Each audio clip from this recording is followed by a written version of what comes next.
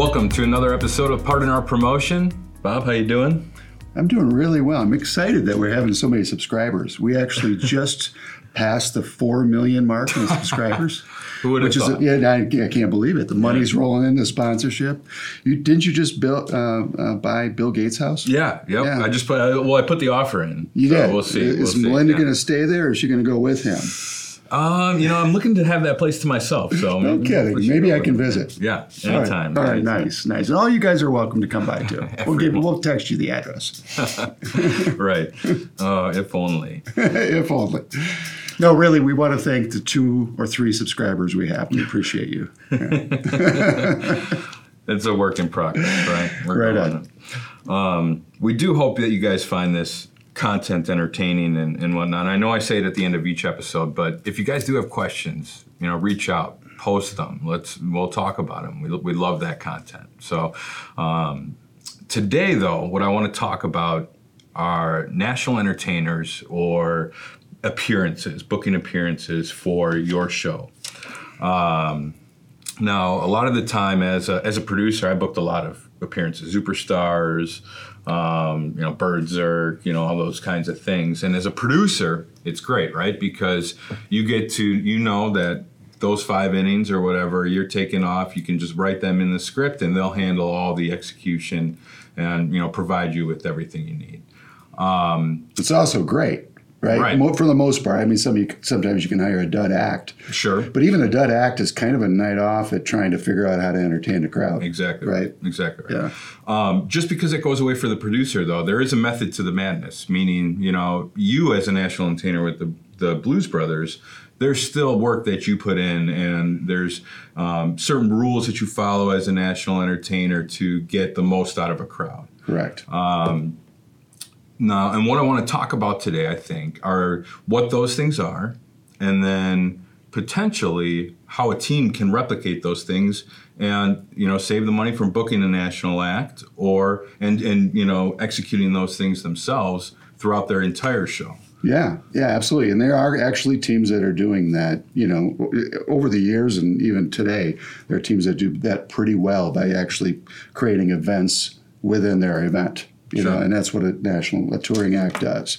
So just to digress, what is your favorite touring act, other than the Blues Brothers act, of course, which haven't been around for quite a long time now. So I think I went to the Superstars right away, and I think that's why they've been one of my favorites. They've been around for a while. Yes, they have. And you've seen them virally and everything. Eating, they got that skit where they eat the person and they spit out all their clothes, and then they come out in their underwear. Hilarious. Yep. Messing with the umpires is always fun. Right. Now the kind of the original touring act who that kind of started it all, and I'm at least in my world, do you know who that? No, sure. That is the Famous Chicken. It was the San Diego Chicken. And again, it was just a guy in a chicken suit. His mom sewed for him, and all of a sudden he was doing more than the regular mascot with the baseball head that just walked around and shook people's hands, right? He actually started doing skits and doing funny things. Originally he was the San Diego Chicken, and he was the San Diego Padres, but then he became the Famous Chicken, and he toured globally doing his act. And there's actually on YouTube, there is the Chicken's famous bits. It's probably a 30-minute videotape. Sure. It was probably on VHS at first, because it's been a long time since he's been around. But it's got all kinds of cute little mascot skits. So on a little side note, if your mascot is looking for cool, fun skits, take a look at it and borrow some of the stuff from the master, the guy that did it first. In fact, Berserk kind of was a stepchild, an evil stepchild of the Famous Chicken. He kind of took some of those same nuances of their acts and stuff, and he started his thing, and then he went on to he and his brother went on to create the Superstars. So yeah, in fact, the Famous Chicken. The reason why the Blues Brothers act started in sports is because the Famous Chicken happened to be going to my local CBA basketball team and we happened to be doing the halftime show just because a buddy of mine was working as a promotions director, and there was a synergy. All of a sudden the Chicken's like, hey, you guys are awesome. You should perform with me in the third quarter. And we taught him a few steps when we performed with him in the third quarter. And so then all of a sudden we're at the San Diego Padres game. That's really cool. Working with him. So you mentored the chicken a little bit. We actually taught the chicken a few steps. We did. And a couple of things on timing on skits. And that kind of goes back to your original question. Is kind of what you learn from getting out there. And when we first started doing the act, we did it in bars and nightclubs and such. To translate it to sports took a lot of pain and effort. We made a lot of mistakes. We had to cut it down to concise songs that are under 90 seconds in length. We had to do all kinds of different things. And, a band, Scott, a band in a bar can have a problem with a microphone, or they could take a pause between one song and the next. But if you're on an NBA halftime show and you're doing 6 minutes, it's got to be tight. You got to be impactful. You got to be tight. The songs have to be fast, so our songs aren't 3.5 minutes. They were edited down to like 80 or 90 seconds. Hit the best part of the song so the crowd would react, and then get on to the next song. And then big entrance, big songs with big impact moments, and then a big exit. Yeah, talk to me about that a little bit, or expand on that. What are the specific things that you did or your act did to get the most out of the crowd, to make the most impact? Like, how did you develop your skits? Like, what was behind it? Well, and I'll tell a story as it relates to, let's say, a host intro or a PA intro or a player intro or mascot intro, right?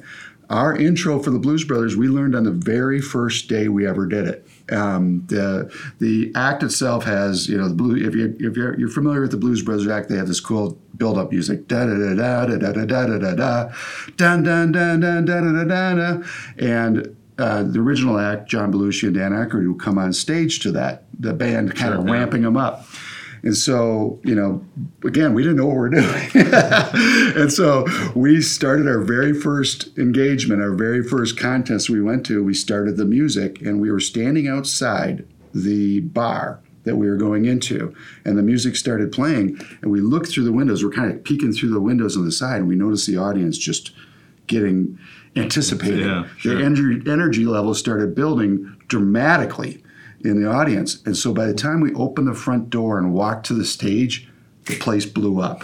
They were ready. Yeah. And we won the contest with our entrance, to be blunt. It was a contest, and that's how we started. And that really, of course, resonated with us. Oh, my goodness. Yeah. We might as well come out of the big entrance, because that is huge for audience participation. Right. So that's how it relates to the mascot, right? You got to... So big entrance. Big entrance, hit them hard. Don't hit them for too long. Don't make them apathetic. So that was that entrance is a very big piece, or it was a very big piece of our show going forward. We bought a Blues Brothers car. We used to drive it into stadiums, around to hockey rinks, and the crowd would just go nuts. One of my favorite moments was doing the Chicago NASCAR race, the Chicago 500 or whatever. There's probably a real name for it. I'm sorry, I'm missing that. But man, when that Blues car hit the track, in front of 80,000 people. Race, eh? Yeah, wow. And again in Chicago, which is right outside of Joliet, which is of course Joliet State Penitentiary in the movie. Sure. Yep. So that was that crowd. I never heard such a loud crowd response than 80,000 people seeing the Blues Brothers car. Wow. Again, we don't have any talent at all. We had no talent. I'm kidding, but the car itself was a big chunk of that show, that entrance. So one of the things I keep hearing, obviously you guys, committed to this. You bought the car and you went all in. There's not necessarily an organization can't do that all the time. Mm-hmm. They can't buy a Blues Brother car or commit $20,000 to an act throughout the season. But what are the little things? Like, what are the rules of doing things on a nightly basis for your act? Well, and thank you for we're segueing into the act itself. So the entrance is a big piece of it. And then of course hit them hard with a song. What we did was we came out using baseball, and hockey was during, of course, an intermission. And in baseball, it was it's after the crowd gets settled, during a high point in the crowd. That's when you want to bring the crowd up. In hockey, you don't want to come out after a power play goal from the opposite team, sure. Right? You don't, because the crowd's down, right? In baseball, the same thing. You don't want to come out at the top of an inning because top of the inning, everyone's bummed out because the home team just struck out or whatever. right? So you come out in the middle of the inning, and we hit them hard in that middle inning, and then we left, and then we come back middle of the next inning and hit them hard again with maybe it's usually a song first, then maybe a funny skit, and then maybe another song. But the real point is whether you're going to a rock concert or whatever, you take the crowd up and down. Mm-hmm. And sometimes you're entertaining them, and you're asking them to get on their feet and clap their hands, and sometimes you're asking them to wave, and sometimes you're asking them to laugh. You create a funny skit where they're laughing, and sometimes you actually accumulate those things. But I always say a laugh and a boo are the same. They have the same, effect to the crowd. Yeah. If you get that crowd engaged, that's right. So you want to get them up and dancing. You want to get them sitting, laughing, booing. So those are those little things that we sprinkled throughout the show. And we actually took, Cheers, the episode, the television show Cheers did a really good job of accumulating jokes. Sam would say something, it'd be kind of funny. Carla would repeat something on top of that joke, and then it was the dude at the end of the bar would say another line, and it would be a triple joke. And we would do kind of that same thing. There's cool things that you can study with improv and whatever, but we would add little things to keep the crowd going up and up and up. But the point is, where we're going is you do that 3 or 4 or 5 times a night. That's what the Superstars do, right? That's what the Blues Brothers acted. That's what Myron Newman did before he passed away. Those guys came in, did something really funny, and that's what gave them longevity. That's because, again, guys like you would say, hey, that was an awesome night, right? Let's hire them again next year. Mm-hmm. But if you said, hey, the Superstars are awesome, I'm going to book them 40 times in a row. Right. It's not going to work, right? But they hit them hard. But the one thing that teams can do is they can act like national entertainers, and they can look at their promotional schedule for tonight, their game schedule, and they could say, where can we make the crowd laugh? Where can we make them sing along? Certainly. Where can we make them boo? Really a nice, hearty boo. Those are awesome. Yeah. It gets, there was an act that actually used a tour. It was called The King of Sports, a buddy of mine, John Kudo, and he played the antagonist to the home mascot, and he would get that stadium booing because he was the bad guy, and so all those things are effective, and that's what you do to keep that crowd on their toes, so to speak, and make them react so they have something to say when they go home. Yeah, certainly. Yeah. No, that's actually really, it's good to know because, like you said, you can book the Superstars every night. Not only is that extremely expensive for an organization and unrealistic, but it gets old then. It gets stale. It's the same thing. But if you're taking, the rules that, the guidelines that an act like the Superstars or the Blues Brothers follow, and you're applying that to everything that you do in your script and everything that you thought through, you don't have to have an appearance every night then, because you're executing on a high level, on an entertaining level, similar to these national entertainers. Correct. Yeah, when we used to get hired twice a year, it'd be a little bit unnerving, to be blunt, because we're like, oh, wait a second, we have to change our show. I don't want to go back to that same facility twice in one season and do the same acts or same skits in the same order. The Superstars have multiple skits. They don't come back. They may do their fan favorites, but they don't do the same thing if they were back twice or 3 times during a season. And fans and teams need to be cognizant of that too. Yeah. One time we did a really cute player video, not Blues, but when I was doing my consulting more about a decade ago, and we did this great player skit video, and it was really funny. The players got into it. The whole crowd loved it. And the owner comes up and goes, we got to do that again tomorrow.